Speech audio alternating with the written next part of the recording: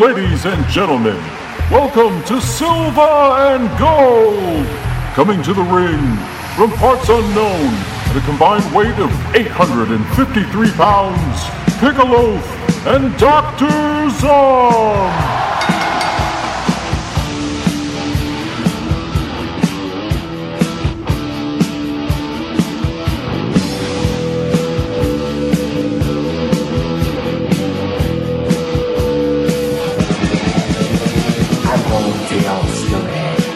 Don't wanna be at. This ain't no home sweet home. It's a home sweet misery. We knew when we got here, they tried to put us away. But when they see us walk down the street, they ran the other way. That's free in LTA. That's free in the whole USA. That's free, nasty and high. The further can block you in, the better it got. Oh, baby. Silver and Gold, Daddy is back in your ear holes. I am the loaf. With me, Dr. Zom. Hey. Michael Hayes has been reportedly suspended. Yeah, he got a little drunk. You know, I think it was because he gave alcohol to somebody that just came back from, like, rehab or something. Yeah. I think he was drinking with them. I was listening to a thing last night. I think it might have been, it's on the Conan show, but it's Court Bauer and Jason Pollock have a weekly show in between. And they were talking about, because Court Bauer actually worked for WWE on the creative team at one time. And he said that Michael Hayes seems to kind of be like Teflon. He called Mark Henry the N-word here not that long ago. Went to sensitivity training. He not only took this girl who went through rehab and went out drinking with her and got her drunk, but he got drunk and he's gotten drunk. I think he got really drunk at Triple H and Stephanie's wedding. And for some reason, like Jim Ross gets fired, or these people get fired for at the drop of a hat, that he must have pictures of somebody with a goat. So this week we got some somewhat house guests. Yeah. We have a house guest double feature. We got Visitor Q from 2001, or Bijita Q, and we have Hesher from 2010. So we'll get into that soon. Zom, how was your week?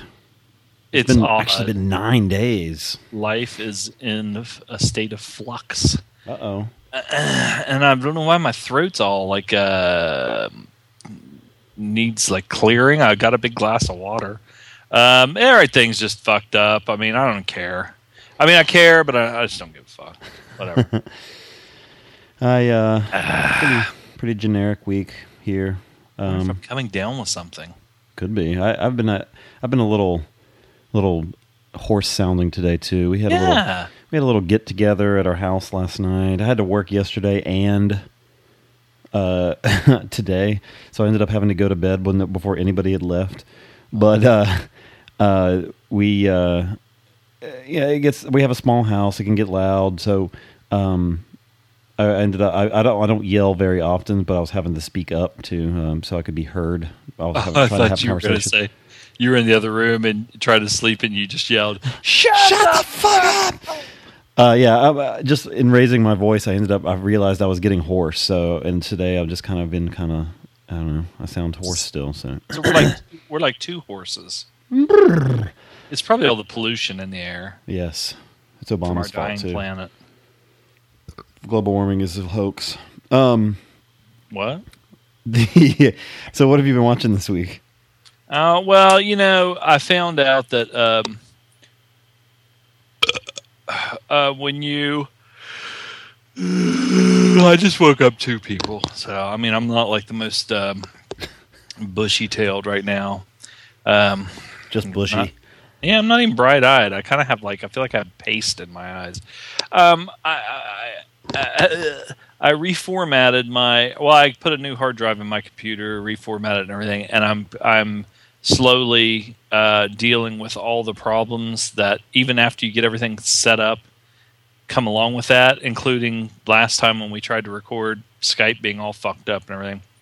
I did think I figured that out when I Googled Skype and like a moron, instead of just going, I picked the first one on the list and didn't look, and I don't even think that was a Skype website, and I think that's why it wouldn't work. Because it kept saying that I needed to update, and then when I would update, it would say it couldn't update.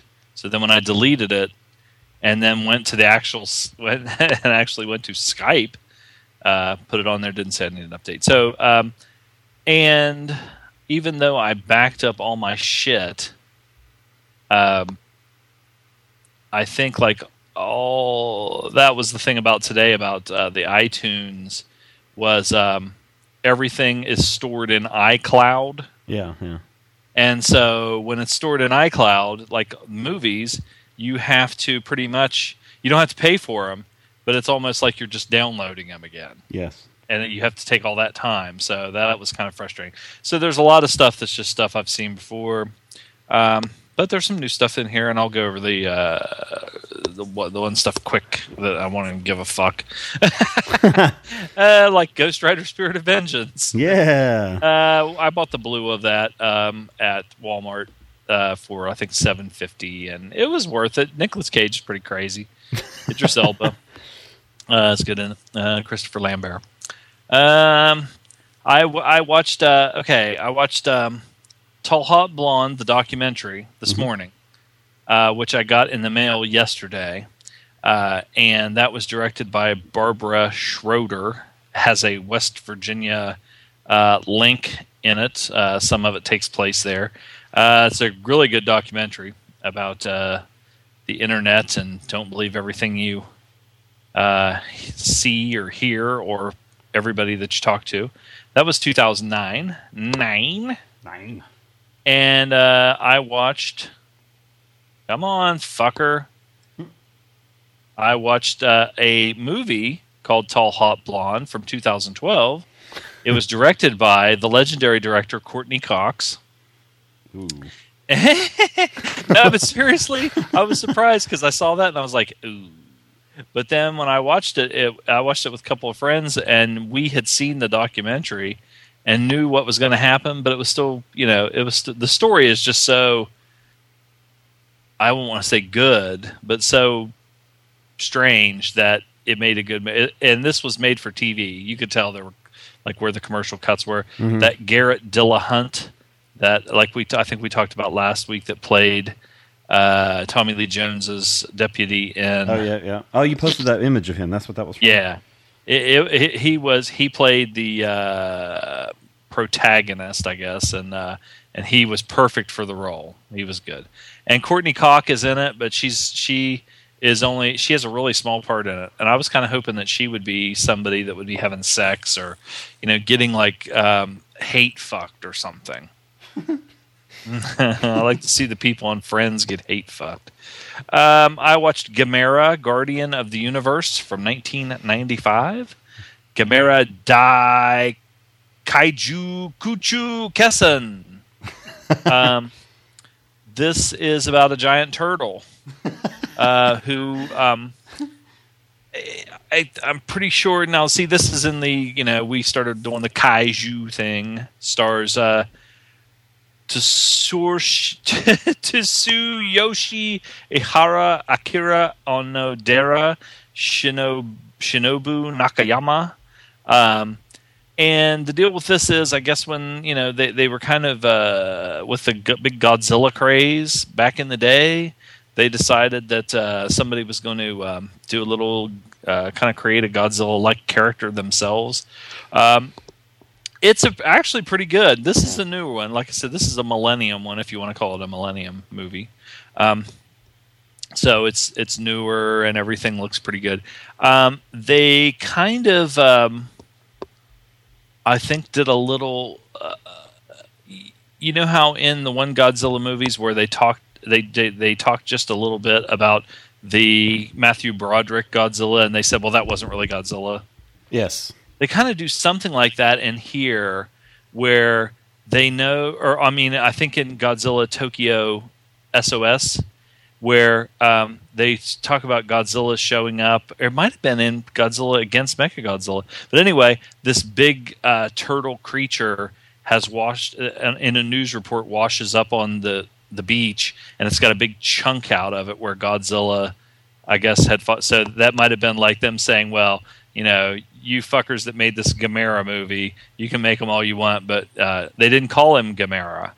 But they showed a big chunk, and they said, well, Godzilla had fought this creature and whatever. But he's well, I don't want to give anything away, but check it out. It's not bad. And then I just gave away my other one, which is Godzilla Tokyo SOS. Got on a little Godzilla kick. Come on, computer, motherfucker. I didn't bring this shit up for nothing. Gojira Tai Masura Tai Mecha Gojira Tokyo SOS. Well, I mean, you know, they added all that, so it still says Tokyo SOS.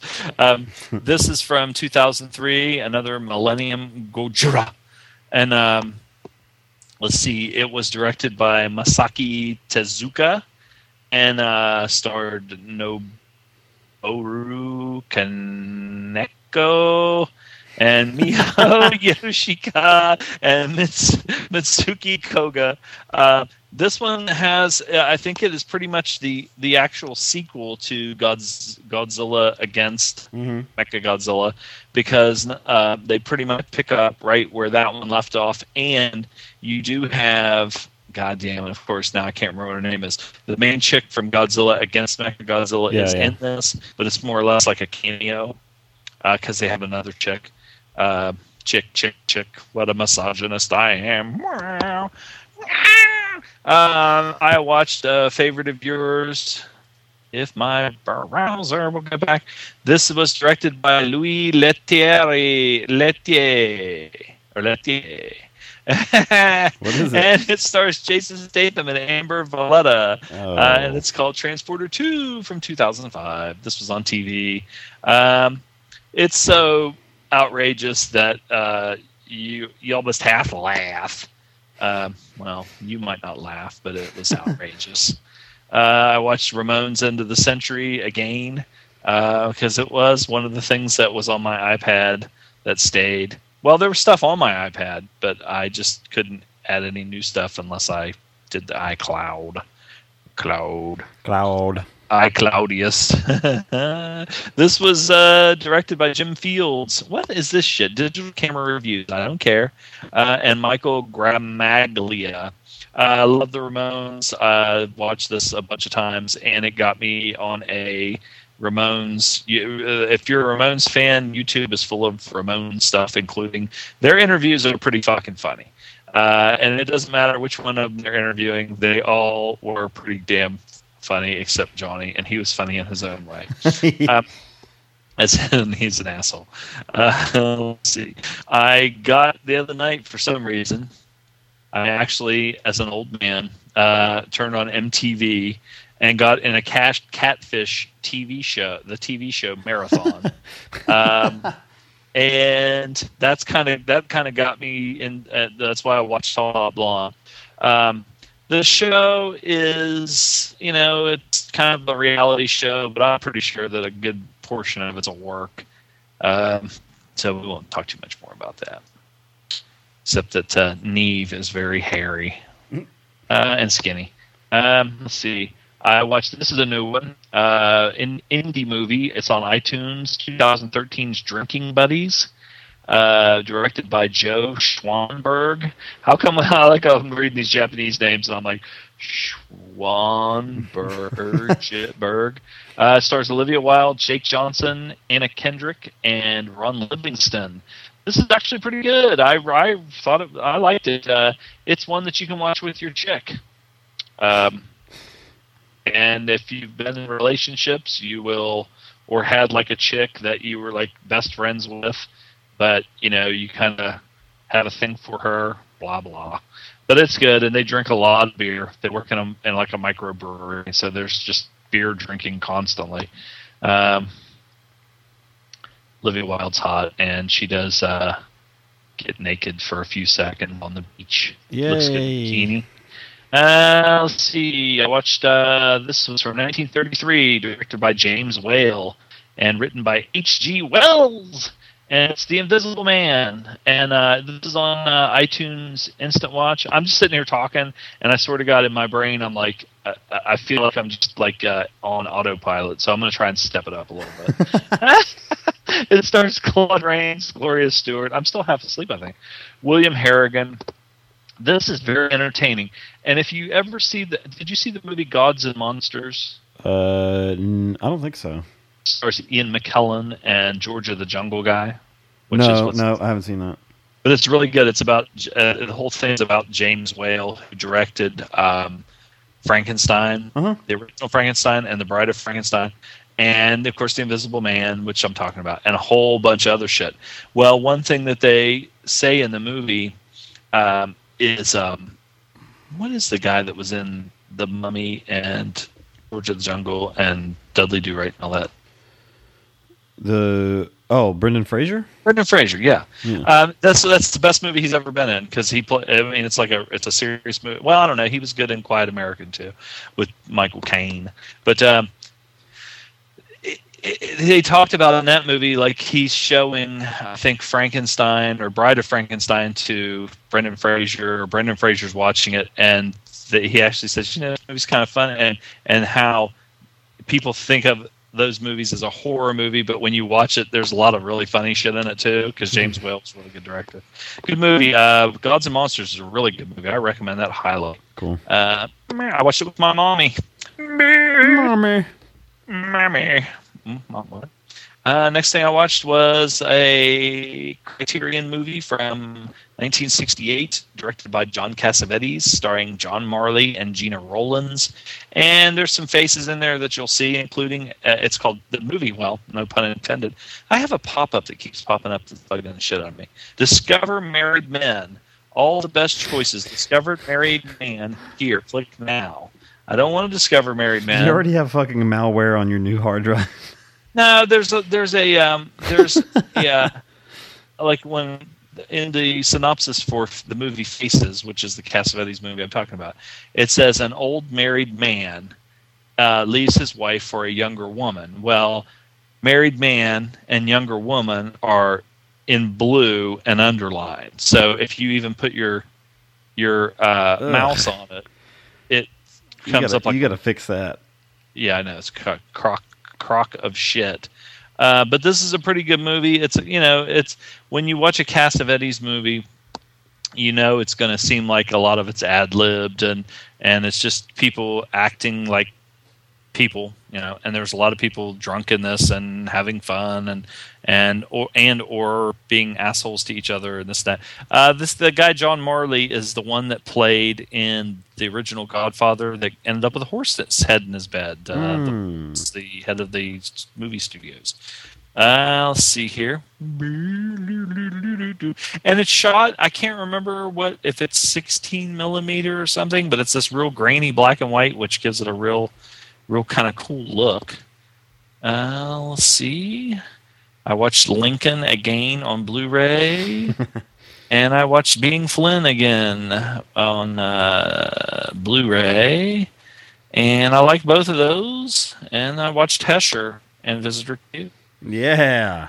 And I watched a documentary, which I posted, and it's really good. It's called Lance Armstrong, Cycling's Greatest Fraud. And I'm telling you what, people, this guy who everybody thought was this American hero and everything, what a piece of shit. And I'm not just talking about doing steroids. He was not only a lying ass dog, and when they show him like doing interviews and him, people specifically asking him if he ever did performance enhancing drugs, and he's like being real earnest, or he gets pissed off and real asshole-ish. Yeah. But the other stuff is how he treated people, and he was a fucking bully. He was a jerk. They had like this almost like a mafia-like omerta where you weren't supposed to say anything, and if anybody spoke up, he would like destroy them because he had all this power. And I mean, he was a fucking dick. And anybody that feels sorry for that piece of shit, I mean, if you watch that documentary, you will think he is and there's a whole shitload of people on there that talk about what a scumbag he is. That's it. I don't care. Yeah, I don't care either. I'm done. Oh, wait, I need to talk about what I watched. What did I watch? Let's see. I watched a few movies. Somehow I just closed my. Did you play any games? Played a little bit of game. Been listening. Almost done with listening to the audiobook of Blood Meridian. I finished my Blu-ray of Mid-South Legends. It's good shit. They talk about One Man Gang at the end. One Man Gang. And who else did they talk about at the end there? I didn't actually. You know what? I think I have one match left. They talk about Dr. Death, Steve Williams, for the last little bit. Poor guy. Yeah, I realized they have a match. Terry Gordy and Steve Williams on there, and I was like, I was watching. I was like, fuck, this is good. Then I was like, fuck, both these guys are dead. Yeah. And Gordy, what did he die of? A heart attack or something?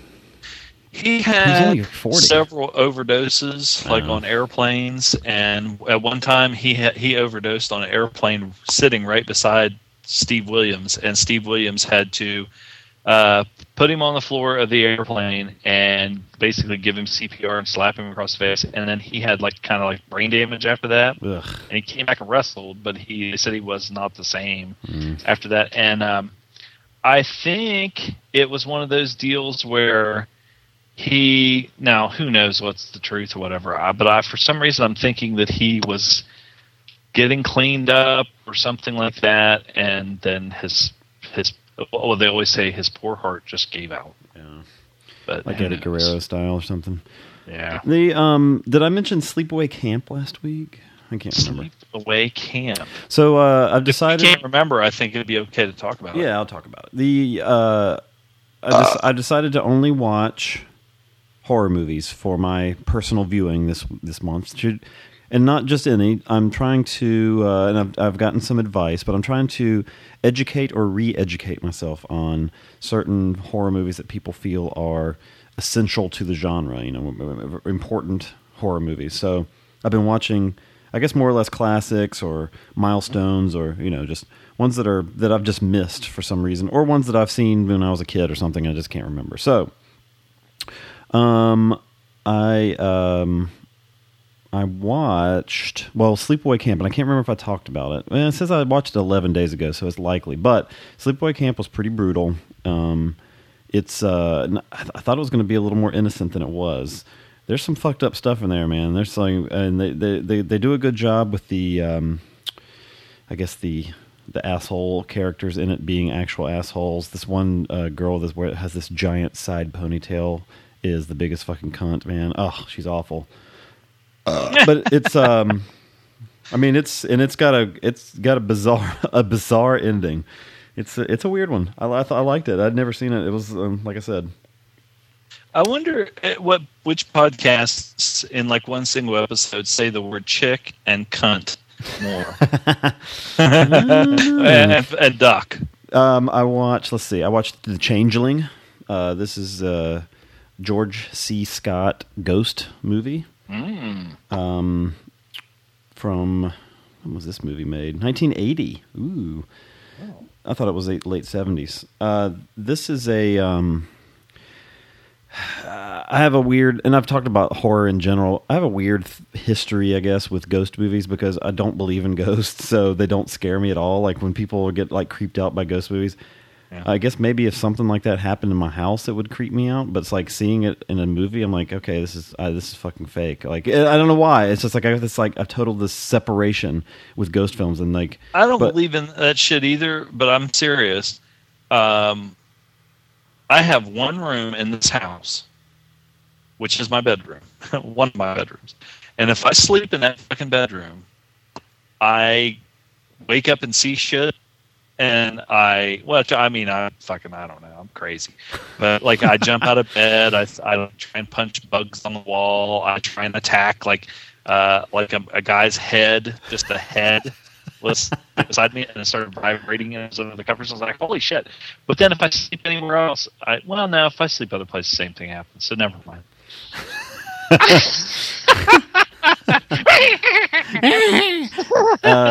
This is actually really good. I mean, it's very well done.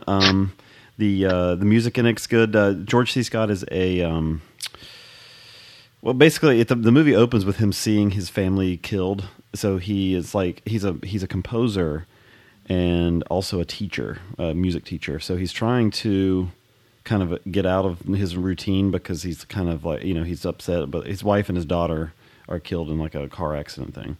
And so he goes out and he basically just rents this giant house to seclude himself to get his, so he's not seeing his everyday stuff, and he's going out there to get work done and stuff like that.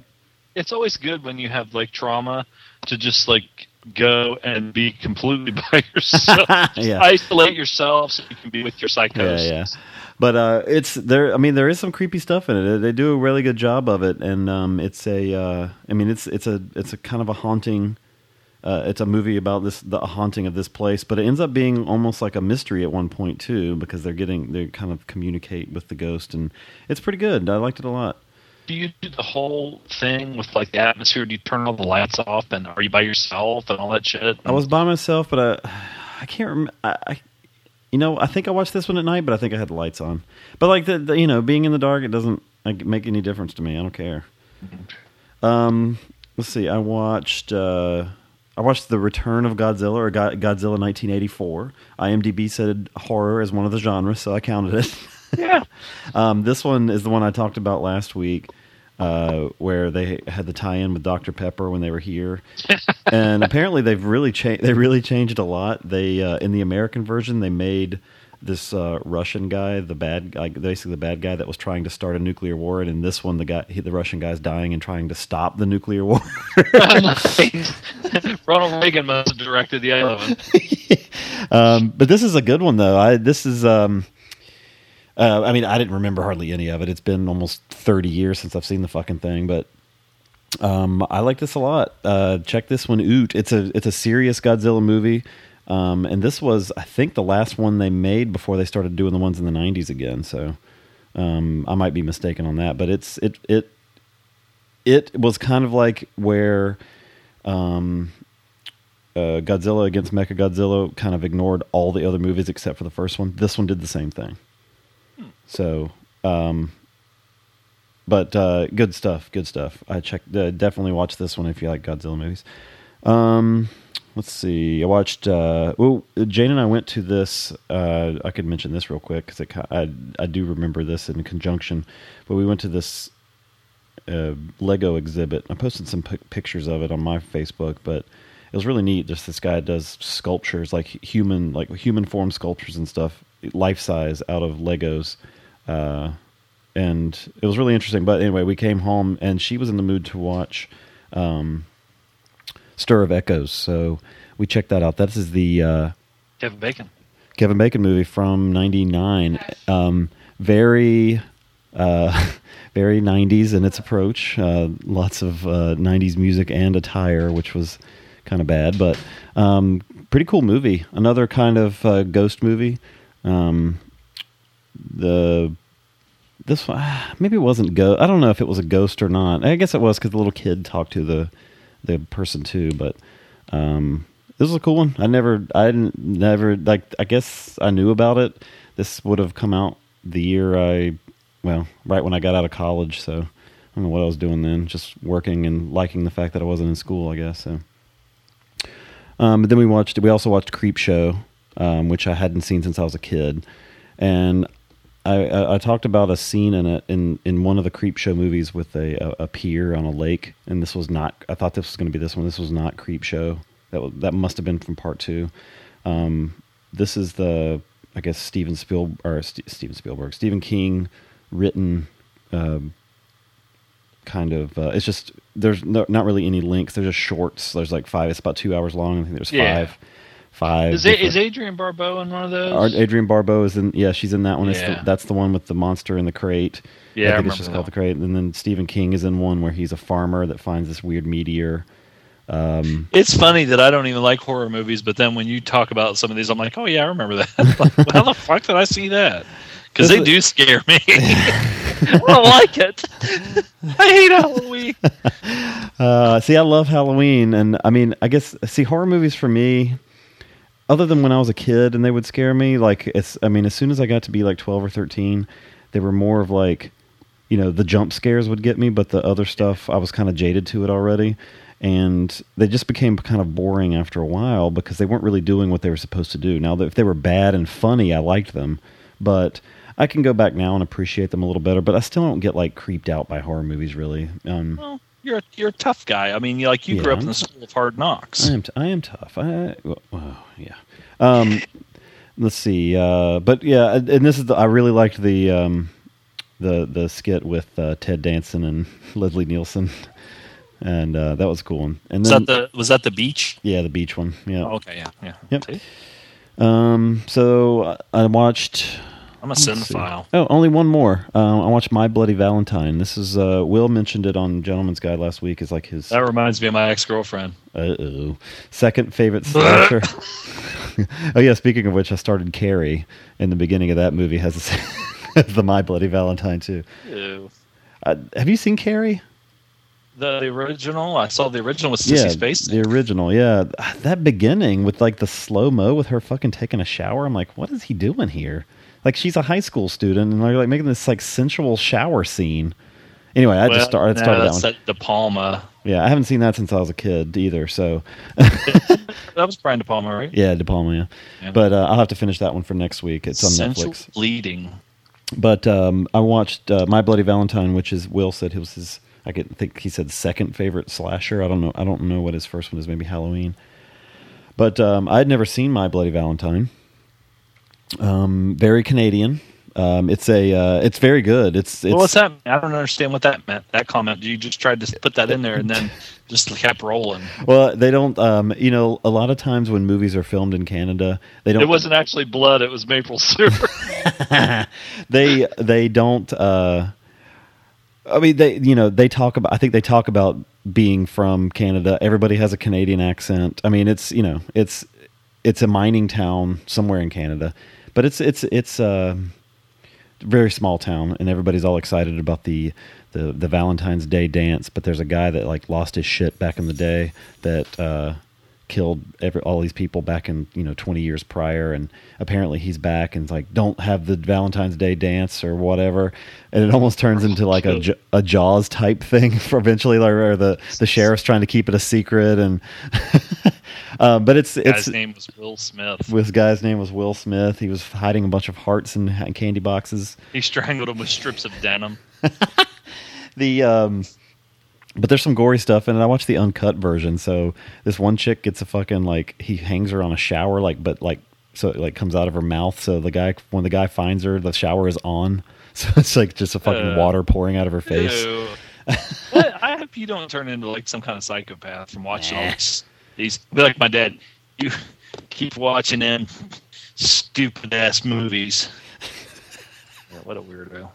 But that was the last thing I completed this week. So. I had to put the kibosh on my parents. I was talking to my mom on the phone, and I hear my dad in the background blurt out something, and she goes, "Your dad wants to know when your next day off is." And I don't know. I mean, it's like when something catches you off guard, and you just blurt out. I was like, "Sunday," and then as soon as the words came out of my mouth, I'm like, "Oh fuck!"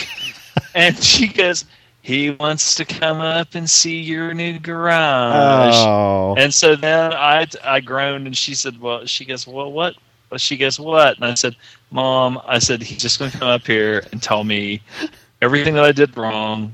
It's horrible, blah, blah, blah, blah. And she, oh, no, he won't. See, she still like lives in this denial. It's like, she would be like, Ava Braun to Hitler. If somebody said, the guy's killing all these Jews and he started a world war and everything, she'd, oh, no, come on now, he's not that bad. So anyway, I compared my dad to Hitler.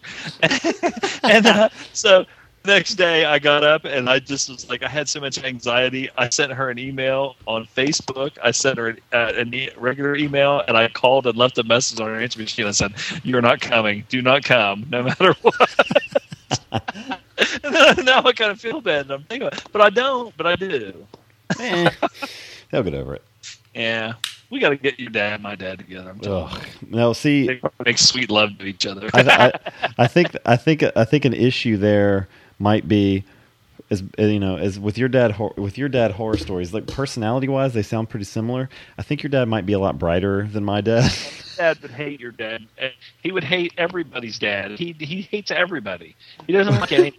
Well, my dad hates everybody too, but my dad's like basically a teabagger. Oh yeah, my dad would hate his. Yeah, dad. see, my dad's a Fox News guy. My dad he would want to kill you. So I don't know if they would get along very Maybe well. we could do each other a favor. Lock him in a room with like a pistol. Does your dad drink? No, he's See, just crazy. My dad. I should say that. We should cut this. Okay. Maybe we need a visitor queue to come to our house. God damn, this big glass of vodka is making me feel good.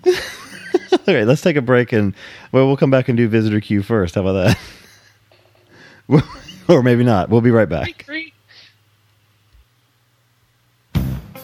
Are you tired of the same old pop culture podcast? Do you listen to those other podcasts and think to yourself, why aren't they talking about the things I'm interested in? Hi, I'm Reverend Scott, and when I want to listen to a couple of guys with their appendages on the pulse of pop culture, penis, I listen to the Are You Serious podcast. Hear news about politics and religion where hosts Chris and Frank ask the tough questions. You woke up with a cock in your mouth. Would you take it or leave it? Yeah, exactly. How big is the cock? You'll hear entertainment news about your favorite movies and TV shows, plus plain old wholesome discussion about the lives of Chris and Frank. I mean, now I am like tattooed. It's weird. It's like I guess I should explain what I got. Yeah. It's 3 swastikas.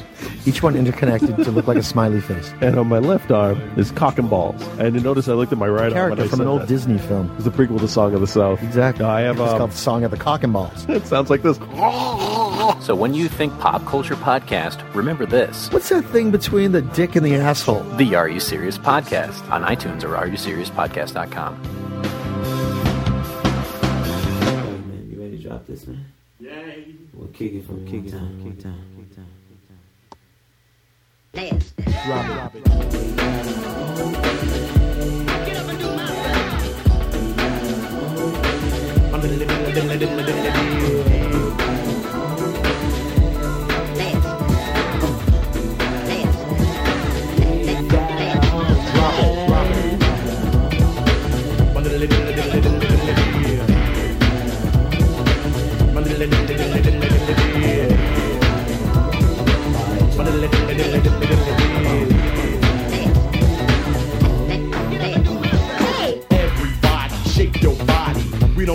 Hey, you know what? Well, I was just thinking, Zom.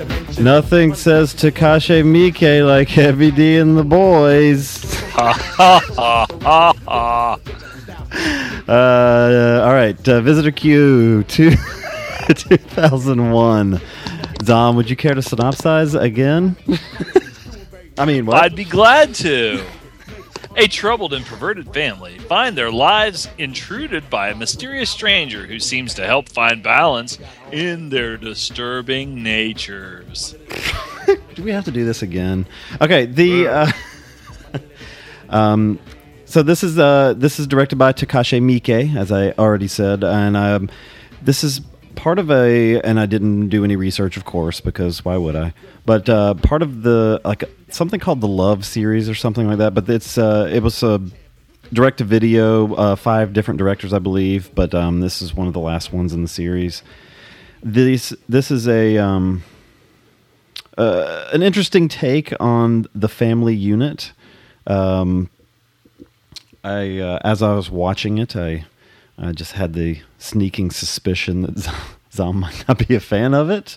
I don't know why, but We're simpatico, that's why. So it's 83 minutes long, and as I've already listed off, and if you haven't realized by now, we had a little bit of technical issue, and we're having to record some conversation over again. But in an 83-minute movie, Miike somehow manages to squeeze in not only the story of the film, but also incest, murder, rape, necrophilia, scat, drug use. I think I forgot that one before. Sadism. What else we got? Lactation. Japanese people. Japanese people. Murder. I think I already said murder, but there's a few. So it's a lot of times you can say with movies like this that it borderlines on the absurd. This movie is completely absurd, but it's done so for a reason. And what would that reason be? Well, it's a complete twist on what you would expect, because when the movie opens, you have a guy who is he's filming a prostitute of sorts. And I don't want to say this. A lot of the things that happen in this are going to be hard to talk about, because a lot of the quote unquote shocking things are part of what is going on and tie into like each character's role in this family unit. You have this family that is you have a daughter and a son, you have a mom and you have a father. The dad is very he's more concerned with his work than he is making his family work, making his family unit function as a family.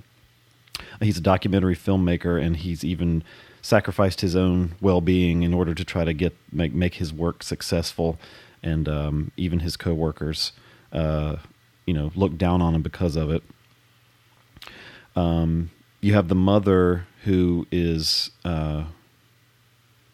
she's beaten by the son constantly. She's got bruises all over her body. So that's already a twist on what may be expected, at least maybe from stuff you would see here, in that with the parent beating the child, but this is the other way around. She's also a drug addict. I don't know if it's heroin or what, but she injects it into her leg. And she also occasionally, I don't know if this is her full-time thing, but she's a prostitute. The daughter, who's not in the picture, she has run away. And then you have the visitor, and the visitor comes in very unexpectedly. And with this kind of thing, you're thinking, before any of this all these family issues are even on the table, you have the guy who he's filming, recording his time with this prostitute. You can tell he doesn't do it a lot because he's very, he comes early. And this girl, again, I don't want to exactly say who she is, but I wonder if it in this, because we're not going to give away what like you just said, but I mean, is it bad to be able to last longer with the person that he's with? Well, she charges him extra because he comes early. Coming early is 100,000 extra yen. I was like, what? I wish we could say what's going on here, because then the what I'm trying to say would be a little bit more fun. Do you want to last longer? Exactly. Well, okay. Whatever. And it opens up with an interesting quote. It says, "Have you ever done it with your dad? And you want to know the truth about teens today? They tell the future of Japan." And it's a black screen with just text on it. The hopeless future. So I mean, this is a comment on just disintegrating families in general, but it's done in an absurdist way. And what I was saying before, but really the only kind of I guess negative thing you're seeing is this obvious guy he's cheating on somebody or whatever, because he keeps saying I shouldn't be doing this, but he he's filming it and whatnot, but he's on his way home and he gets blindsided. I think what was the quote they showed on the screen at this point? It's have you ever been hit on the head? Yeah. And it's a literal thing. I mean, because all of a sudden this dude, the visitor, that's his first appearance. This guy, he always wears sunglasses. He's got big hair. He wears this red silk shirt. And dad, and you don't even know that he is dad yet. I mean, this is he's just a guy. And he, after he has had this time with this prostitute, he's on his way home. He's sitting at a train station, and this guy with the shades, and he looks like he'd be out of like a rock band or something, I guess. But he just reaches in the window behind him at the train station and just smashes him over the head with a rock, and a big rock. But he did, they do the thing in this, they don't really cut any corners with the gore and the nudity and stuff outside of bleeping out genitals, which they always do in Japanese movies. God. After all the shit they showed in this fucking thing. Yeah, they still bleep out fucking pubes. pixel out fucking A dick. junk. But I thought that he was going to eat her ass for a second there. He was really had his nose in there, but Well, you might as well. he did get You're there. He did get a mouthful of puss though. I mean, he was going down on her pretty good. But yeah, blurred out cock. He probably his moral values probably wouldn't let him eat her ass. Yeah. That's one thing you just can't do in that situation. But there's some really cool in that opening scene. There's some really cool handheld shooting and stuff because you're going between the filmmaker's camera and also the prostitute's camera and the guy's camera too, because they're filming. She's taking pictures of him and he's recording her, and but it made for a cool little transition there. But anyway, he gets hit in the head, and that's a very quick scene. Black, fade to black, and then we get, "Have you ever hit your mom?" So this is when we're introduced to this fucking little shithead, Takuya. Takuya is a young gentleman that basically, if his mom does anything not to his liking, and it's odd that they never, I don't know if that was a budgetary thing or if this was a conscious decision. Of all the stuff, again, they show in this, they never show the son actually hit. Yeah, that kind of his mother. sucked. I felt really bad for her. Kind of. At least for a little beginning.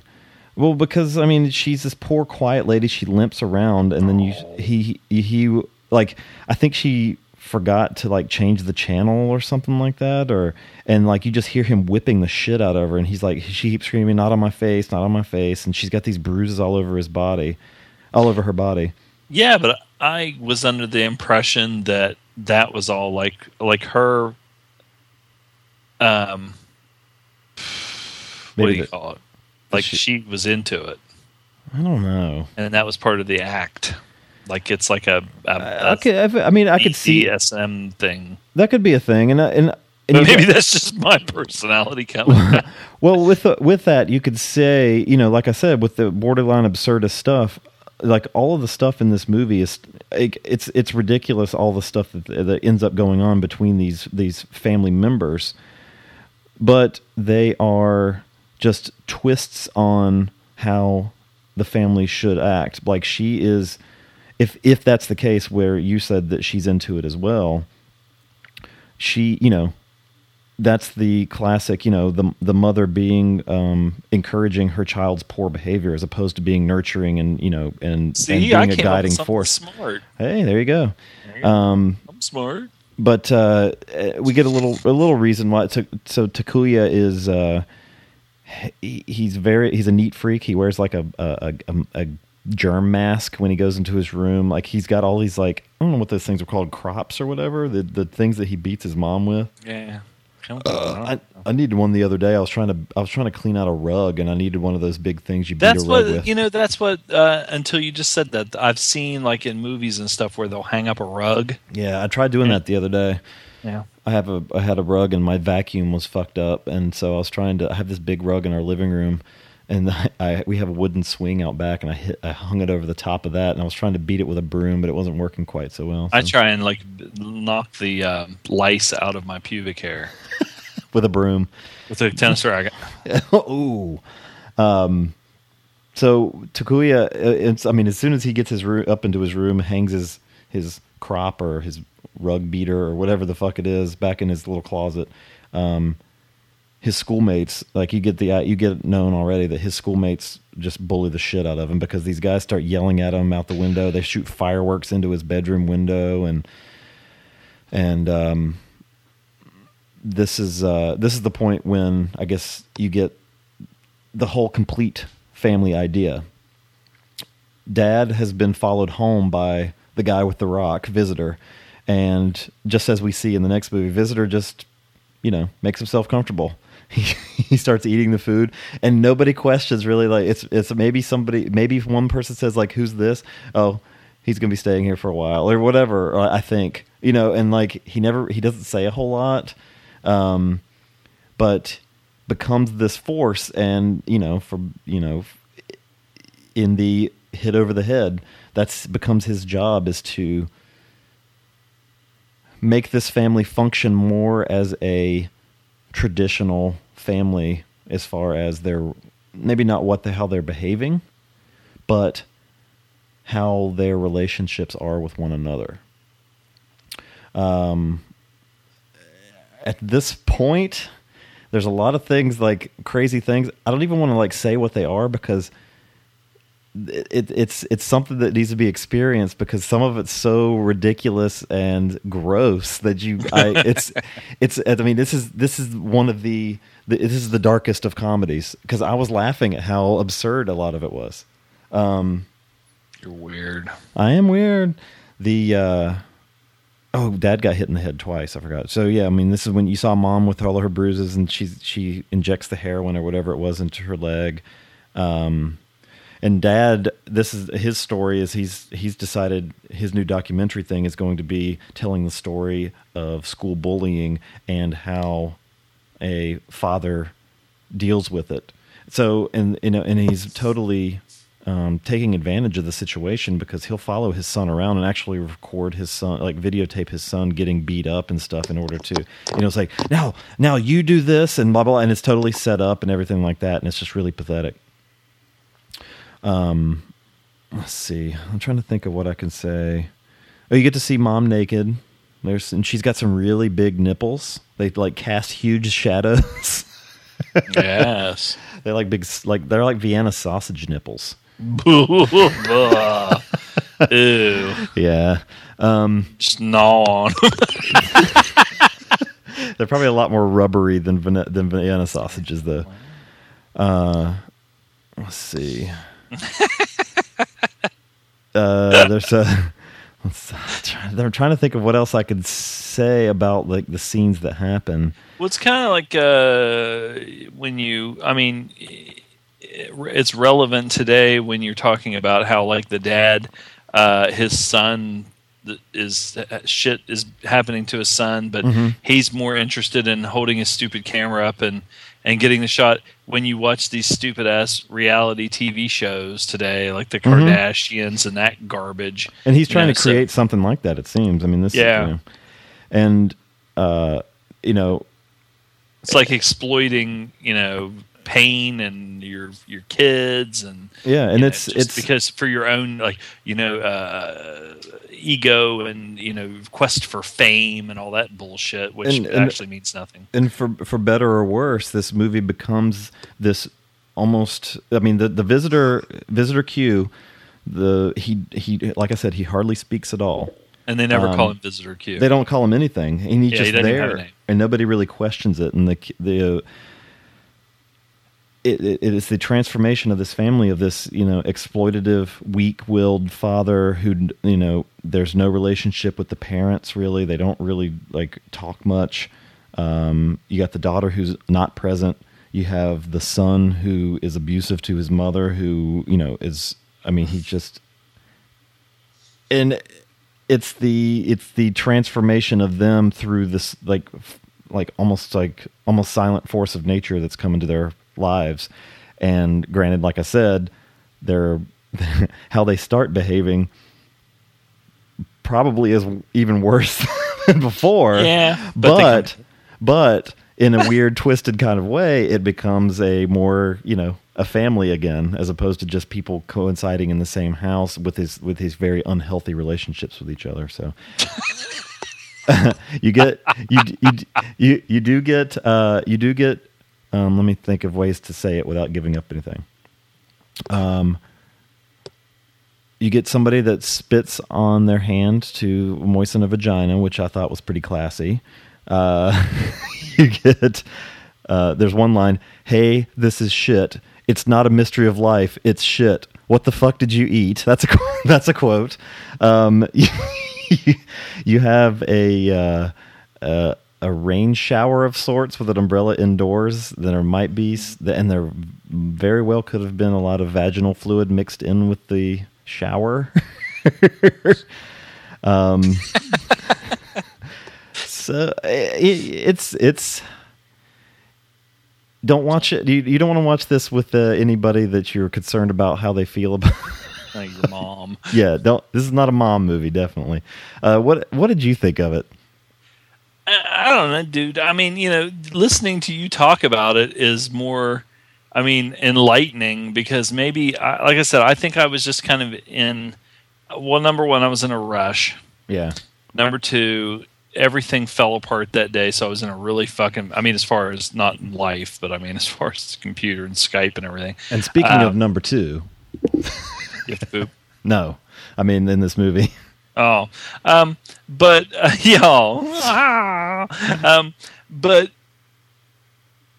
like I said, just like hearing your perspective on it, and because I even went on Amazon and read some reviews to try and get a feel for it, because like I said, even though when I started watching this, my initial thing is, God, what the fuck? Why am I watching this bullshit? But you know that. Unless it's like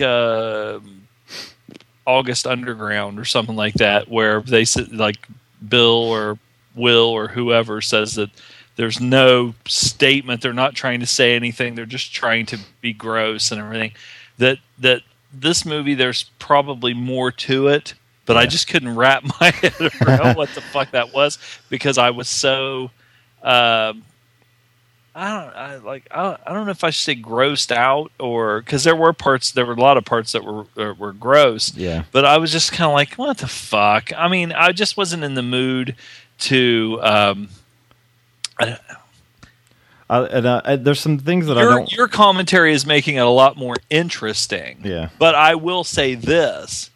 Even though now I can see it in that light, I'm not going to go back and watch it. I did not enjoy it in any way whatsoever, except maybe when the guy was beating his mom.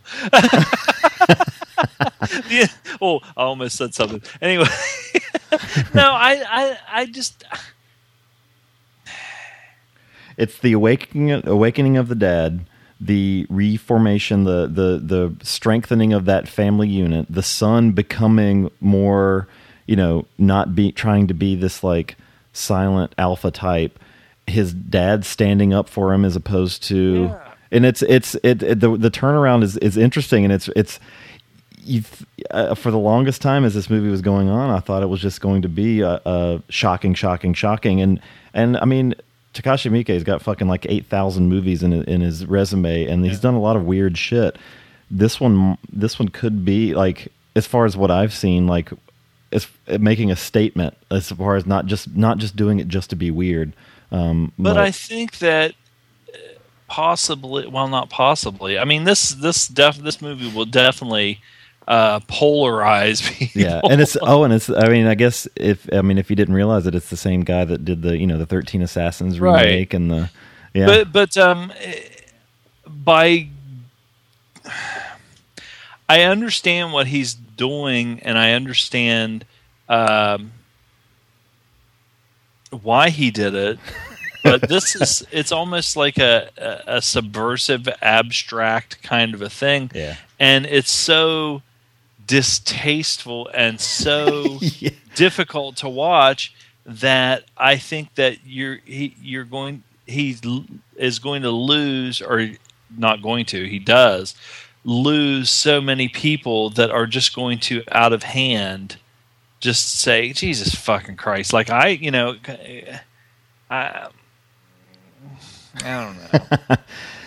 You know what else I really liked was how animated the dad got by the end. He ended up being pretty funny. Like when he was enjoying himself when he did that saw motion at one point, and I like how the mom kind of had her awakening with throwing sharp objects. That was pretty cool. No, nothing.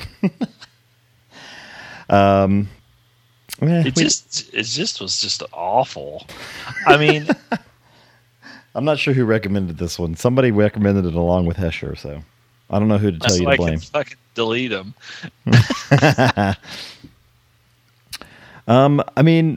This movie worked for me. I wasn't sure what to expect, but for one thing, because why would I have watched it if we weren't? But like I said, I mean, I wasn't really thinking about any of that stuff, just because all I was going by was my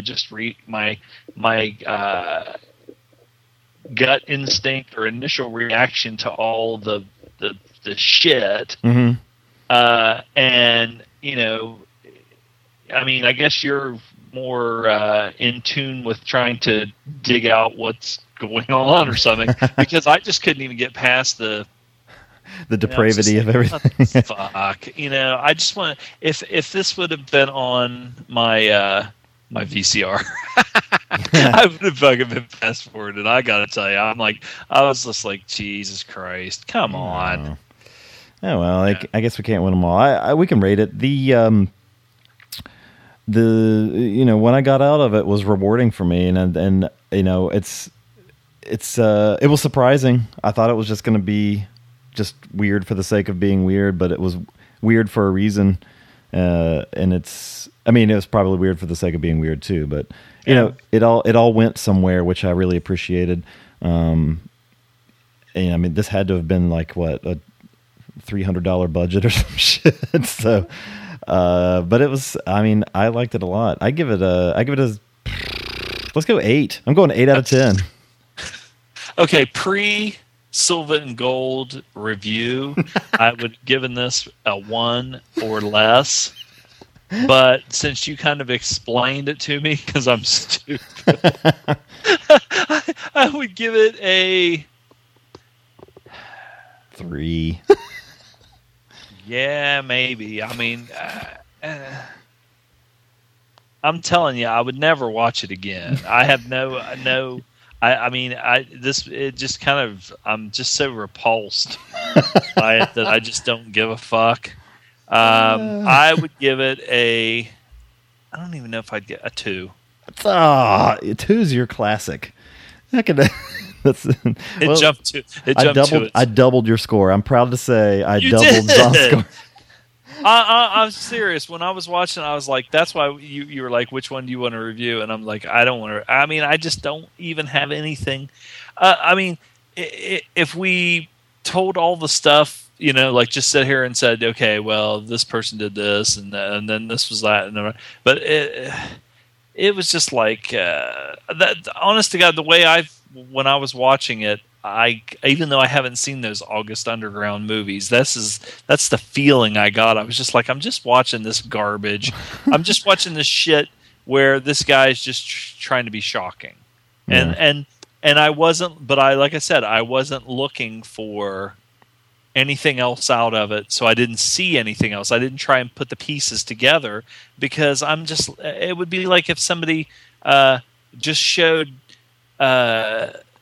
Close-ups of people's buttholes, and then big turds come out and landed in somebody's mouth, and then after the fact, somebody said, "Well, what he was trying to do was saying about the wasteful spending of the corporate plutocrats and how they trickle." It's a comment on trickle down economics of the Reagan administration, and I'd be like, "Oh, but I mean, I just couldn't get I'm sorry, whatever." All right, an 8 and a 2.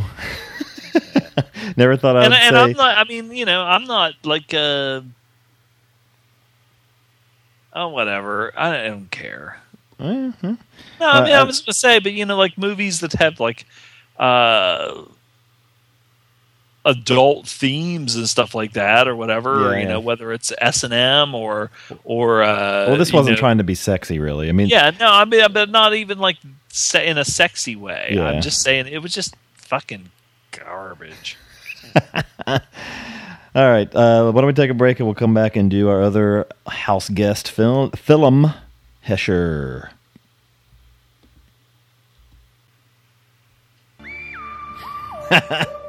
No one would have believed, in the first years of the 21st century, that Hammer films were being watched from an entertainment standpoint. No one could have dreamed that Amicus films were being scrutinized as someone with a microscope studies creatures that swarm and multiply in a drop of water. Few men even considered the possibility that this era of film still had anything to offer. And yet, across the gulf of space, minds immeasurably superior to our own regarded this podcast with envious eyes. And slowly and surely, they drew their plans against it.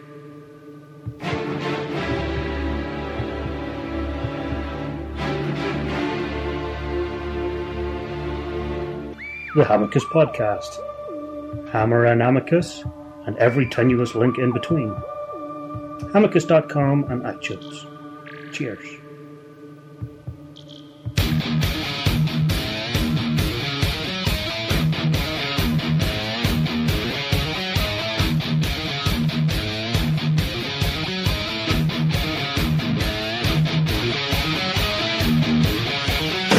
In a shroud, here in the stand of a meeting of the minds, most misunderstood. Benevolent grin, could it be kind of the ceremony guesses and feeling is good?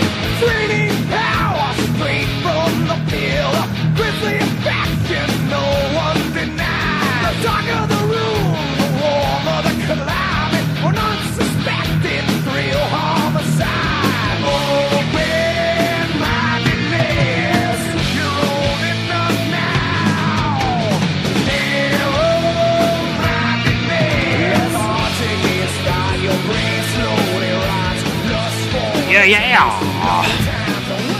Hesher, 2010, directed by Spencer Sasa. A young boy has lost his mother and is losing touch with his father and the world around him. Then he meets Hesher, who manages to make his life even more chaotic. We got some Joseph Gordon-Levitt as Hesher. We got some little kid, Devin Brochu. We got Rainn Wilson. We got Piper Laurie. We got Natalie Portman. Zom, what did you think of Hesher? This is John Ross's choice. I think Hesher cost $7 million and made $382,000. Oh no! Really? Why did this cost $3 million? 7. Why did this cost $7 million? It had to have been all actor. Yeah, but anyway, fees. Yeah, I just was reading that and I was like, wow, this one kind of did not hit with. I don't remember it being released. Well, I worked at a theater and we never got it. Well, but you worked at that weird theater for weird people. Let's see. Indian people are not weird. You take that back. No, I was talking about you. Oh, right. The people that work there. Wow. When this came out, I think when I saw the poster and the previews and stuff, it's one of those ones you just don't know what to, or didn't know what to expect. I expected something else, and then I remember when you watched it, Chief can't get up on. There he goes. Get up on the bed. Well, I'll lay down with Mary. What a dog's life. Jesus, that's like Hesher. Dog's life. My dog's laying on the futon right behind me. But I expected, and I think probably a lot of people, because Rainn Wilson's in it, and he was riding high on The Office playing Dwight Schrute. Yeah. And they expected it to be like a comedy, and it is, but it's a dark comedy, and it's one that kind of goes against what you think's going to happen a lot of the time. Yeah. And it's rated R, so it's an adult movie. Mostly for language. Yeah. and some of the stuff that, I mean, you wouldn't want a kid to watch this and like emulate what Hesher does. But let's get into it. Okay, did you read the synopsis? I did. Yes, I did. Okay. The way it goes is okay. This little kid. We are prepared. He's not a very good bicycle rider, for one God, thing. he wrecks so much in this. Yeah, he wrecks movie. a lot. Now, at first, it didn't take me long to kind of figure out what was going on, because he is riding his bike down the street and he sees this like wrecked Volvo like station wagon Yeah. on the back of a flatbed tow truck, and he sees it and he like kind of freaks out and starts chasing it. And basically, he's been through. He and his family, his dad, who is Rainn Wilson, they've been through a traumatic experience, and it's affecting them both in different ways. His father kind of shuts down. And this kind of reminded, for some reason, when I was watching it, it reminded me of you, but then it reminded me of me too. That, like, just laying on the couch like a slug, just probably more like me, I guess. I don't know, but I think maybe it was the beard and the hair or something. Oh, no, I don't know what it was. I've been there. Trust me. Yeah, where you just veg out and you're just like the world is just going by around you. Yeah. And so he's just kind of in a or in a really bad depression. He just lays on the couch. He's getting just letting himself go, beard, hair, fat, whatever. And so his son is just kind of out doing his thing. Now his grandma, who is I didn't even know that was Piper Laurie, because back in the day she was kind of a cute chick when she was young, but now she's old. And she plays the grandma. And the grandma is sort of oblivious, I think, in some ways due to her age. And just kind of trying to just continue on with a normal existence. She cooks, she cleans, and meanwhile Rainn Wilson's just laying on the couch and the kid's just running around doing whatever he wants.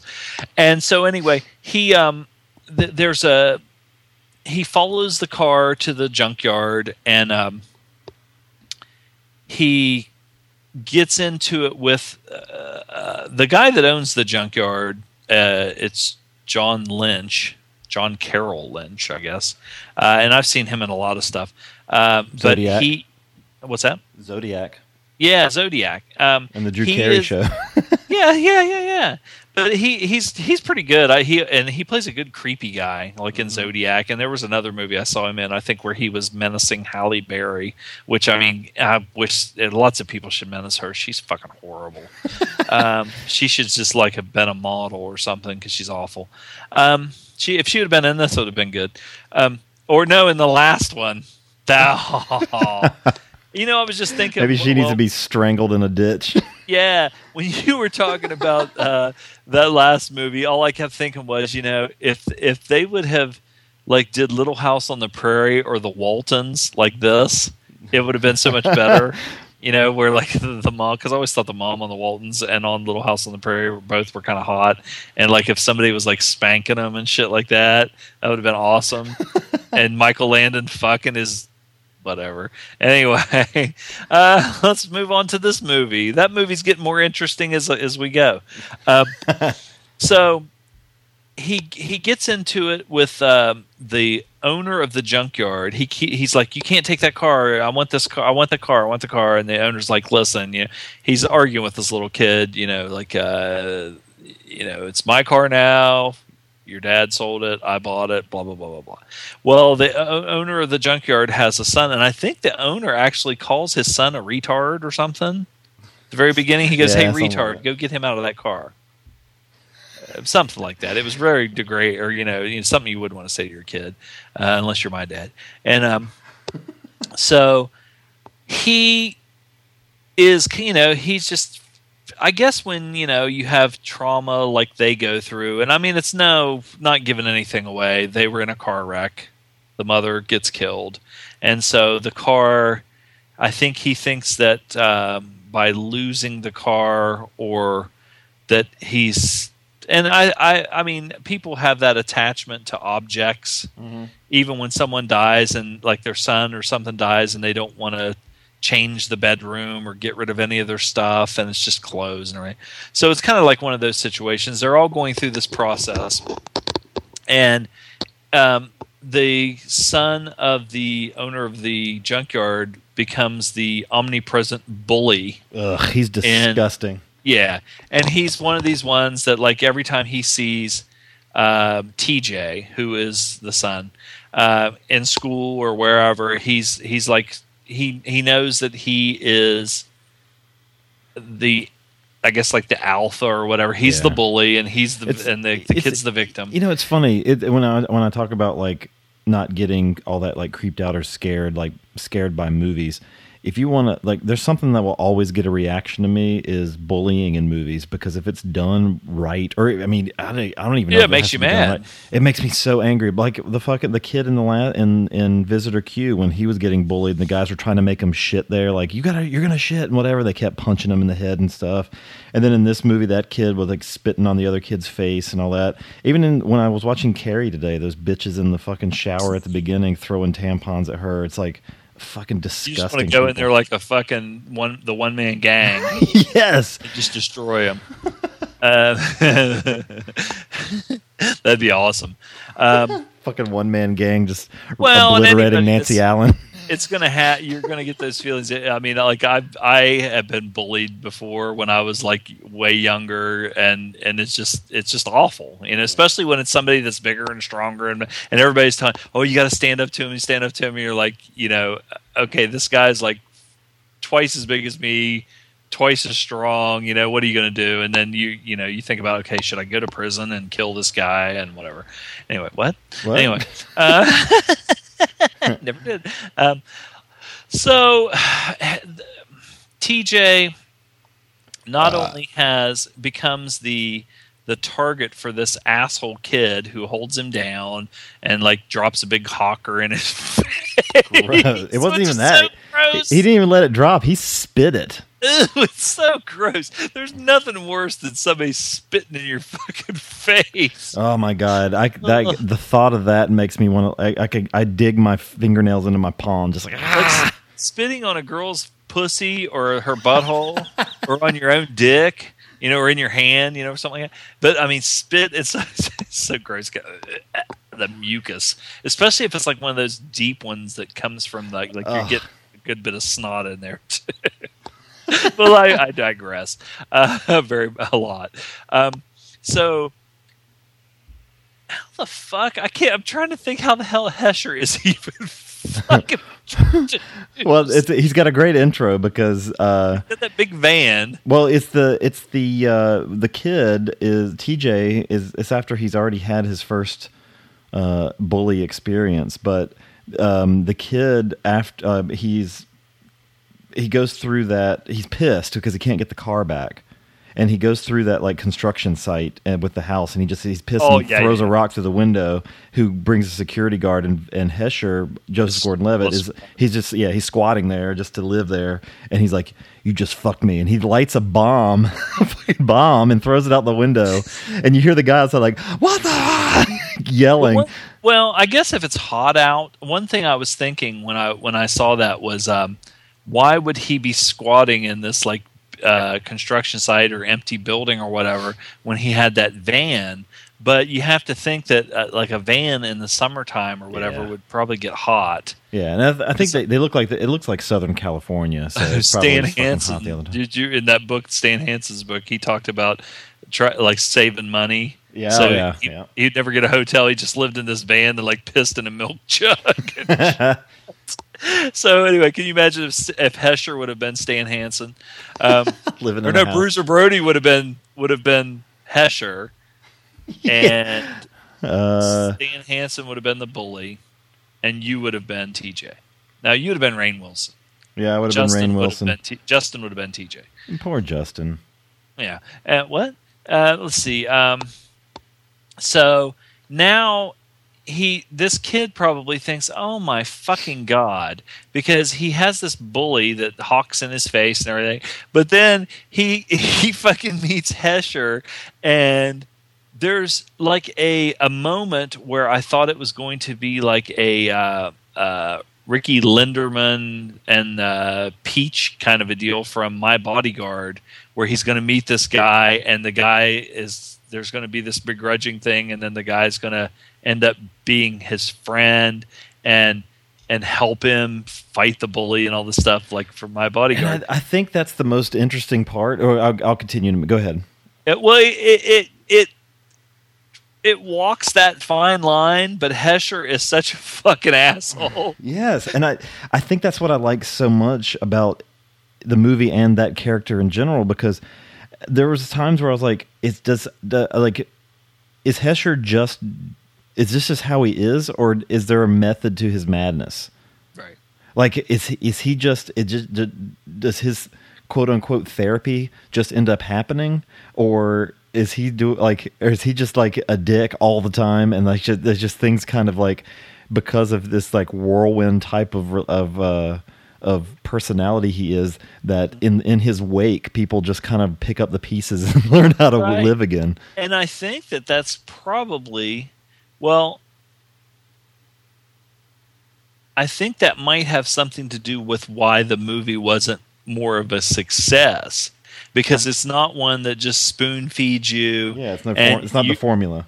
Yeah, it's not the formula. You're not gonna. You think you know where it's gonna, what it's gonna be, and how it's gonna go.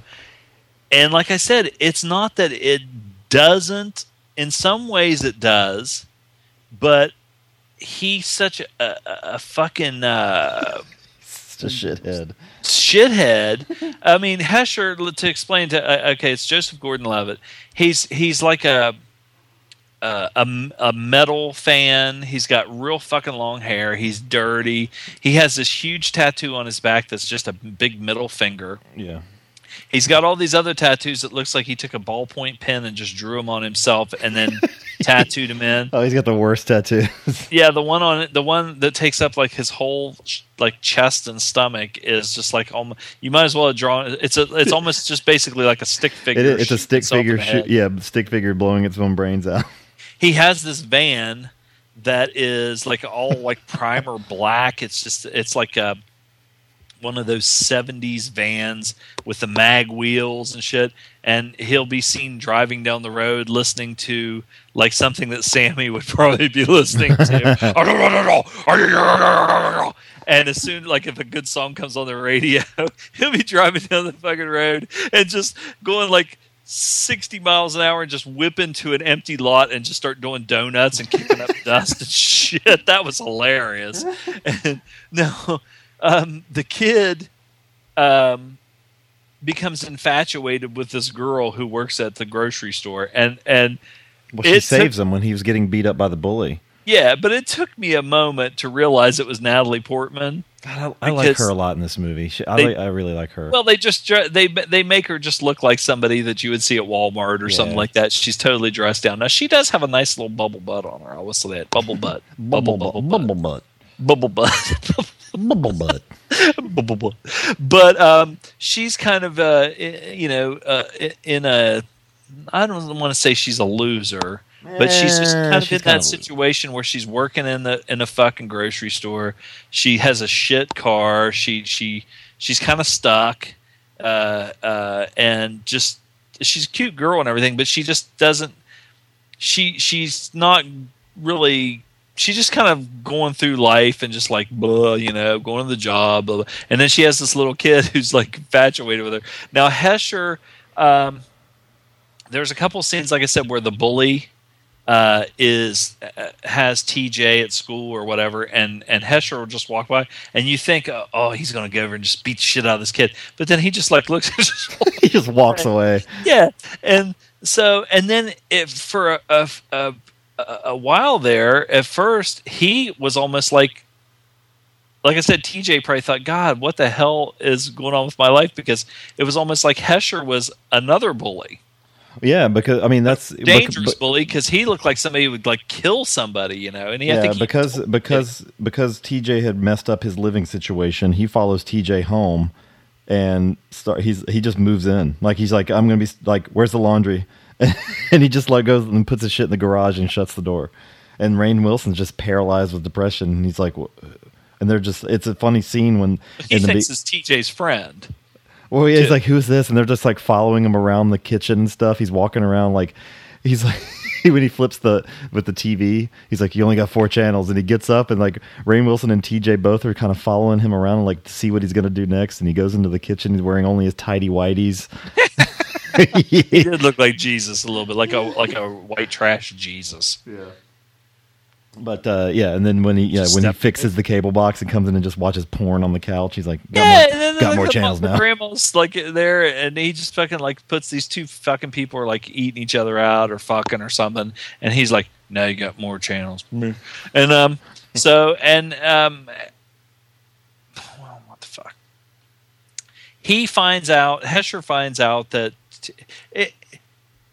I guess there at first, I mean, like he'll like grab TJ by the throat and be like, "Shut the fuck up, shut the fuck up. I'm or I'll fucking kill you or whatever. I'm staying here." Blah blah blah. And so TJ's just like, "Jesus Christ, my life is just fucking sucks." So he just like, whatever. There's nothing I can do about it. So then, just by living with him, Hesher kind of like the grandma is always talking about going for a walk in the morning. She's going to go for a walk, and it's. I mean, I think this probably happens with everybody. Well, maybe not. Maybe it's just me or whatever. I don't know. But like where I know with my grandparents, like my grandmas and everything, after they're gone, you think, God, I wish I would have done this, or I wish I would have spent more time with them, or whatever. But for the most part, that's the weird thing about grandparents is when you get old enough to appreciate them as not just as grandparents, but as just people. Yeah. And you can communicate with them on an adult level. Is they're usually a lot older, or they pass away, and then you're just left with kind of some regrets and stuff. But so. And the kid, how old do you think TJ was? Well, he's in high school, but he can't drive yet. So he had to have been. He just looked really young for his age. He had to have been. He's probably a freshman, probably like 14. Yeah, and so he's too young to kind of he's just thinking okay, the grandma's there all the time, and she's he's not thinking about life because he's too young. I mean, he's immature. And so the grandma's always wanting to go for a walk, and he's like blows it off. And of course, Rainn Wilson doesn't even want to fucking get up off the couch. And so Hesher, he does have. That's the one thing. It's not like he doesn't have any feelings whatsoever or any emotions. I mean, because I think he is kind of touched by like the grandma, and he does start to develop like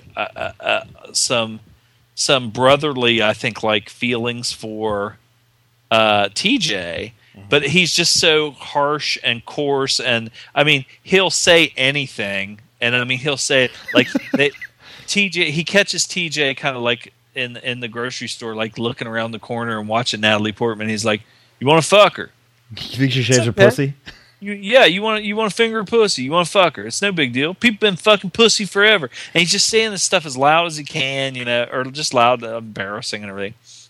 And but he also does just he's like one of these people that's like I don't want to say like a free spirit, because he does stuff, and if you were with him and you were his friend, like he's just driving down the road and he sees this house, he goes up, knocks on the door, nobody answers, and he's like, it's basically he's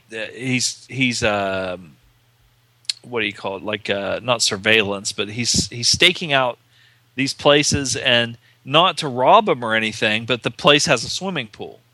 So he goes and knocks on the door. The people are probably at work or whatever, and he's got Natalie Portman and TJ with him, and he tells them, "Oh, it's my uncle's house," and they go and they get in the swimming pool. He pushes them in the swimming pool first, and because they're kind of reluctant, like, "What the fuck's going on here?" But then he jumps in, and it seems like it would be like a good time. And, you could just hang out, and something you shouldn't do when you're a kid, go to the neighbor's house and get in their swimming pool when they're not there and just have a good time. But then he takes everything too far. Yeah. First of all, he's like a fucking pyromaniac. He starts it's almost like when you see like the rock stars from like the 70s or whatever, and they'd stay in a hotel and just tear out the walls of the hotel, destroy all the furniture, and just do all the shit. Well, that's kind of how he is, except he's so low budget, and he's not a rock star. It's just doesn't even have a job or anything. I don't know where he gets. He does play a little of the one of the a Metallica bass line in the garage. You hear him play it once. Yeah. Yeah, so maybe I forgot the name of that song. It was the first bassist for Metallica. There was like a bass solo on one of their first albums, and that's what he was playing in the garage. And so anyway, he's always doing shit, but the one funny thing is he'll do crazy stuff like that, and then like when there was another time where he does something really super extreme, and he includes TJ in on it. He makes him go along. Mm-hmm. But then he'll just fucking leave him. And that's the same thing with Natalie Portman and TJ. When they were in the pool, he does all this shit and just destroys all the stuff. And then he just gets in the fucking van and just takes off. And they're like, did he just leave us? And they're like, we better get the fuck out of here. So that's kind of funny. And you do have the deal with the... there's some other stuff where I'm surprised that TJ wouldn't have gotten sent to like some kind of fucking juvenile detention. Yeah. Like when he with the Clippers and basically going into somebody's house. I mean, come on. And then fucking I know Hesher was a squatter, and he might be kind of hard to... I don't know if he'd be hard to find or not, because first of all, the way he looks and driving around in that van, but I mean, I'm sure if the cops were looking for him, they he just seemed to be hanging out in the same place. But the whole movie revolves around TJ, and he's about the car. I did like how they showed what happened, the event with the mom and everything. Yeah. I'm not sure. I was going to ask you. Do you think that it was necessary to actually show that, or was that kind of spoon feeding? Because you knew what you pretty much knew what happened. Yeah, I think that seemed like one of those scenes that wasn't necessary for the film, but maybe like as they were writing it, they had that was one of their first ideas. It was like let's have him wake up from a dream suddenly, kind of thing. I thought it worked. I mean, it made me feel like shit. Yeah, but so I can see, like I said, for me, I thought this was a pretty good movie. Mm-hmm.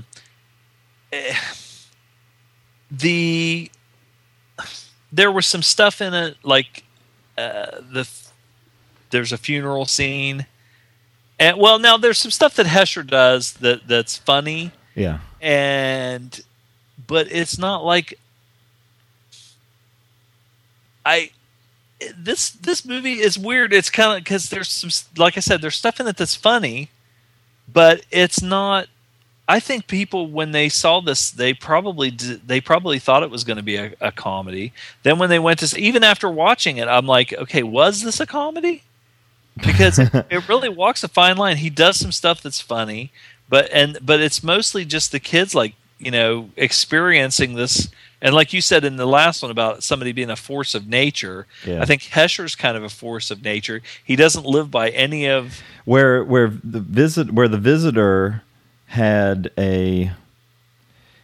he knew what he was doing. He had an agenda, and that's where I thought the difference with the two types of visitors were. I think Hesher was just moving in on these people, and his lifestyle and his personality and his actions made people change themselves after the fact. So I don't know that he was doing that on purpose, as where the visitor, that was his role, was to find these, almost in a mystical sense, find these people that are just totally off the path and just, hit them in the head and wake them up, Did you think that Hesher was a Christ-like character? Nah. I did when he was playing that telephone pole. And let me tell you something. I'm going to not shock you or whatever. I don't know if I'll shock you or not, but I'm gonna bring this around to something that involves you, Hesher. Okay. Piper Laurie, who played the grandma. Yes. Do you know what you just watched that you saw her in? Carrie.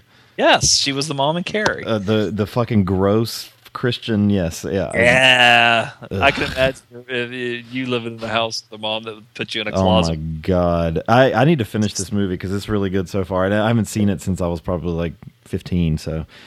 But I like this movie. Like I said, I remembered you talking about it before, and so I kind of knew what to expect, because I think when you talked about it, you said it's not what I thought it was going to be, or something like that. Yeah, and I saw it on HBO Go originally. So, but I'm not sure. I don't think it's one that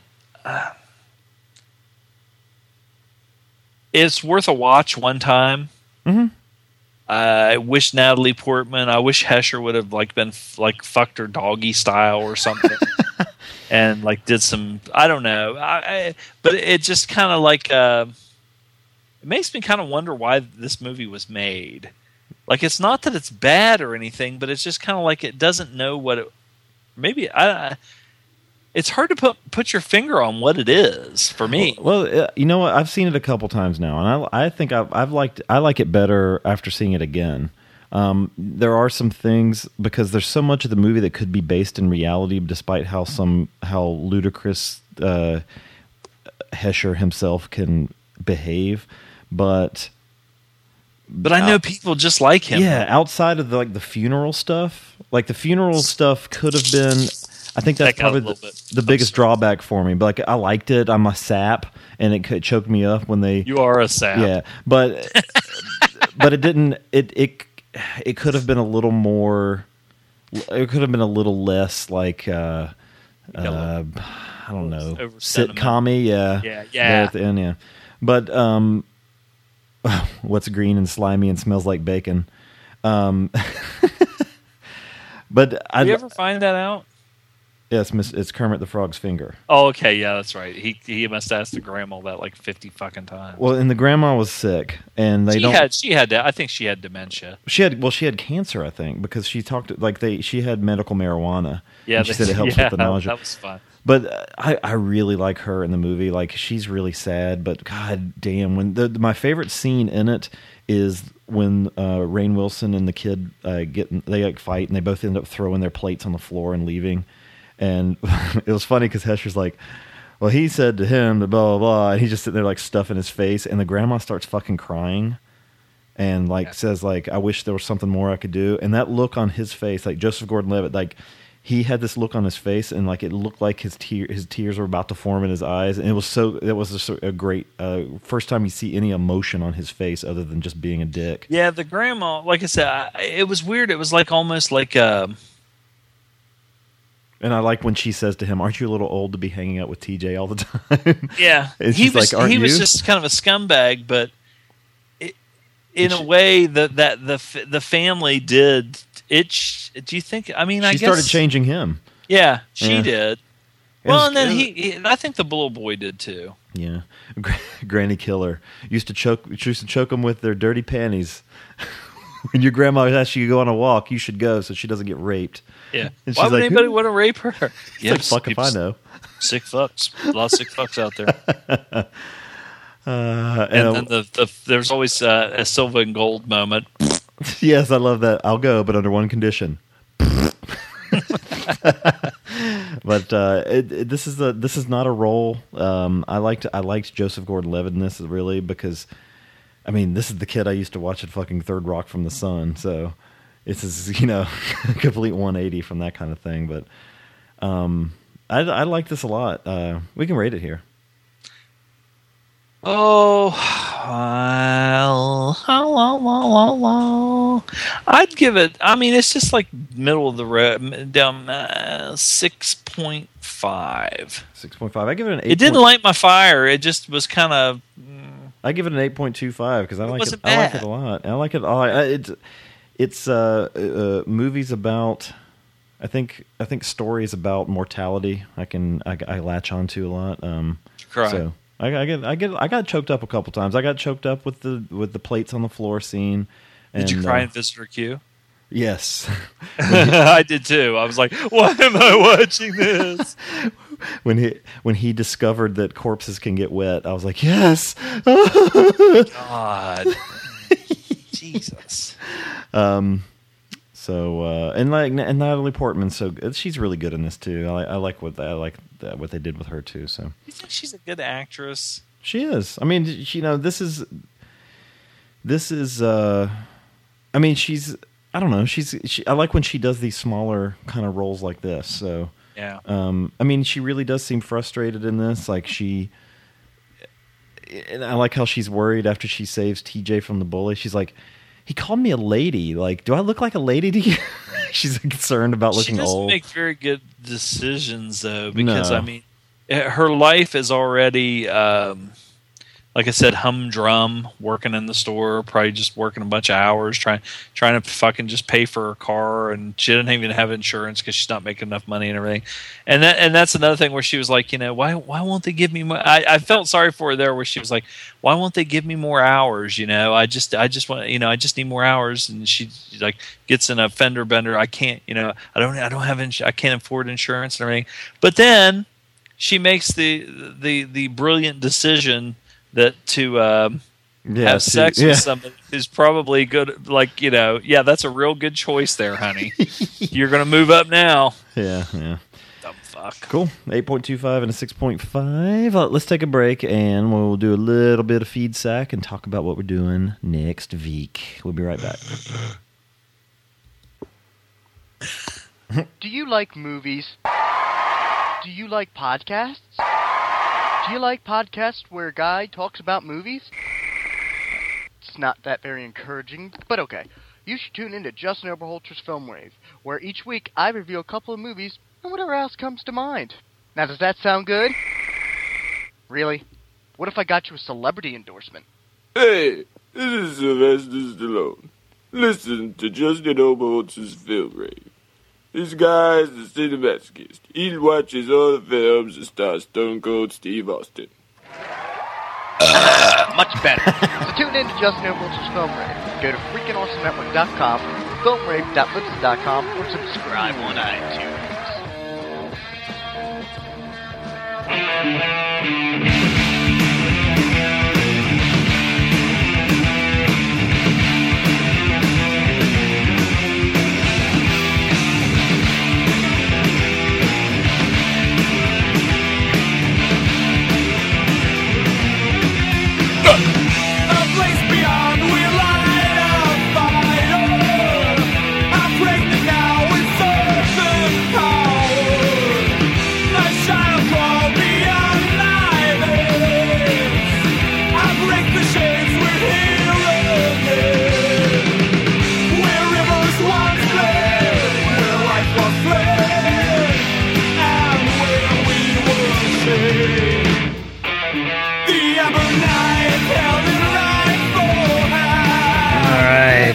Time for a little feed sack. Feed sack. We got an email. So from our good buddy Sly. Sly must have been busy this week. I think he's painting this week. Oh my god.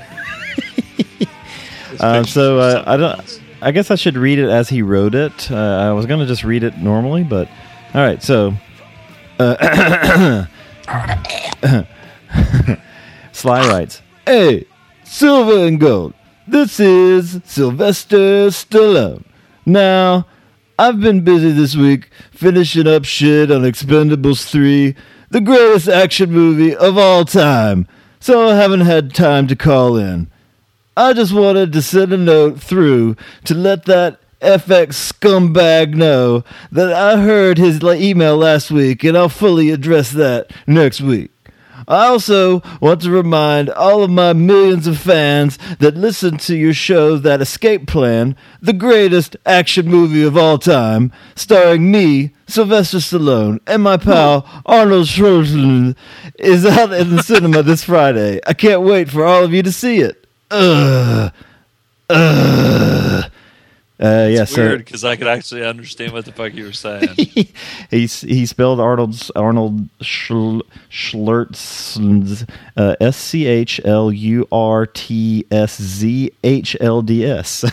He's close. I'm telling you that fucking was an Escape Plan. I mean, I don't know if I'll go to the theater to see it, but it does look like it would be entertaining. It looks pretty cool.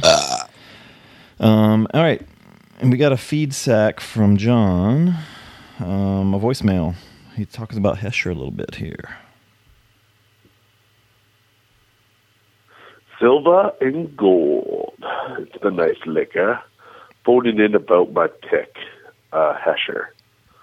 Saw Hesher.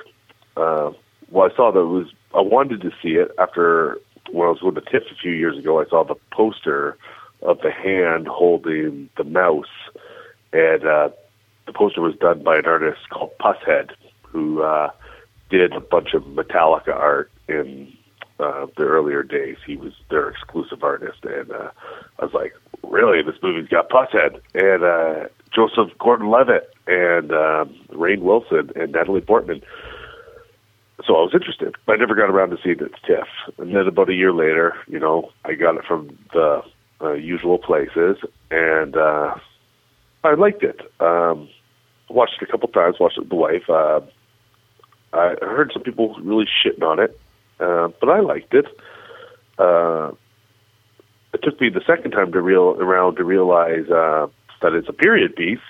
I just thought JGL, was retro or whatever, but it takes place in late 80s, as far as I can tell. The reason I wanted you guys to review it is one reason only. There's a line in it where JGL turns to the kid and asks him if he thinks that Natalie Portman shaves her pussy. And for some reason, I wonder why, that reminded me of Dom.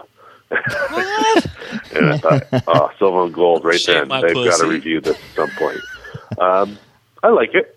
I believe it's been compared to a heavy metal Mary Poppins. And nice. I can see that, those comparisons. The stranger comes in, creates chaos, and fixes everything.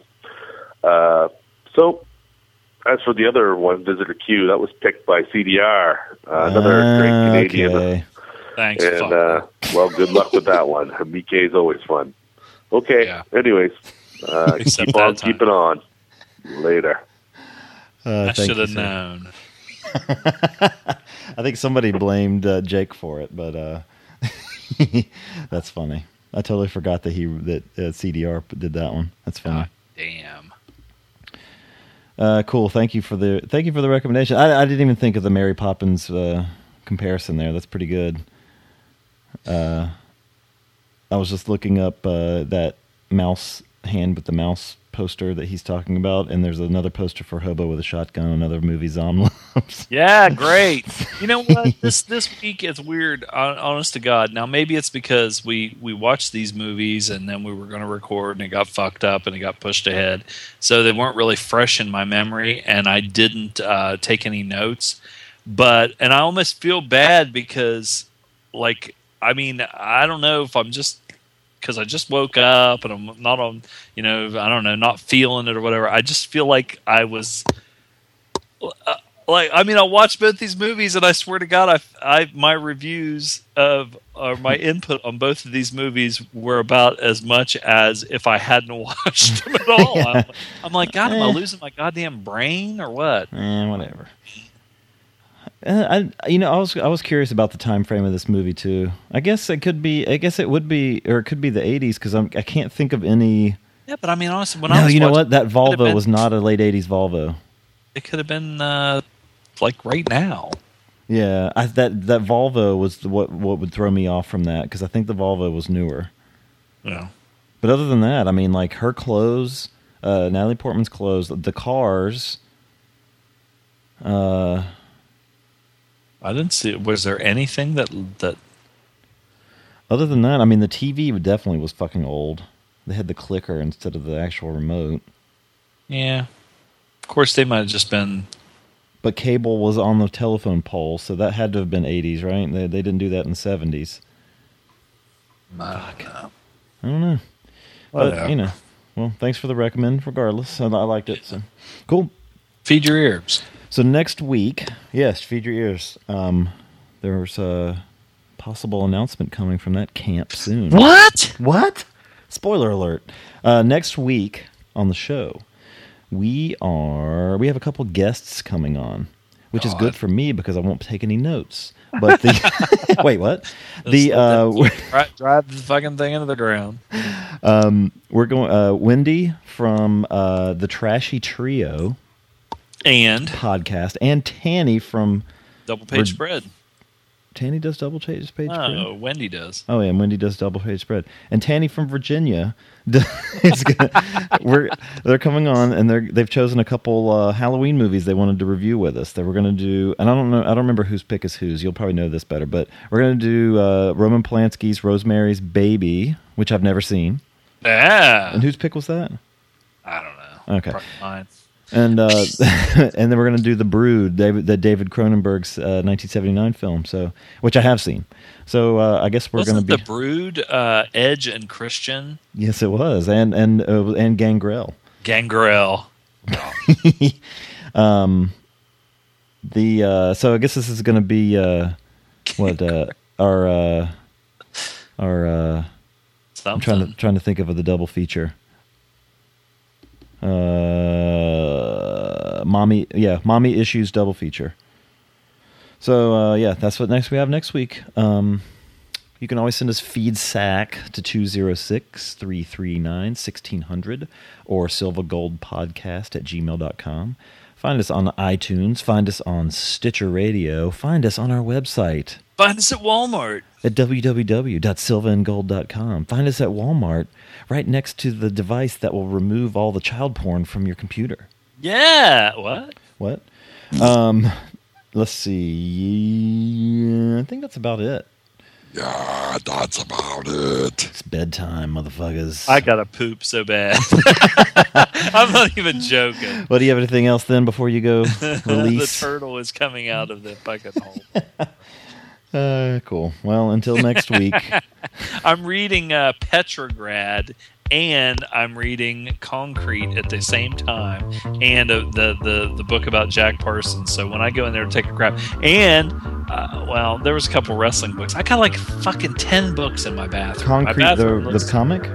Huh? Concrete, the comic book? Yes. Yeah, I like that. It's good. It's pretty good. It's pretty different. Yeah, it is definitely different. Cool. Well, until next week, this is a loaf oot. It's on oot.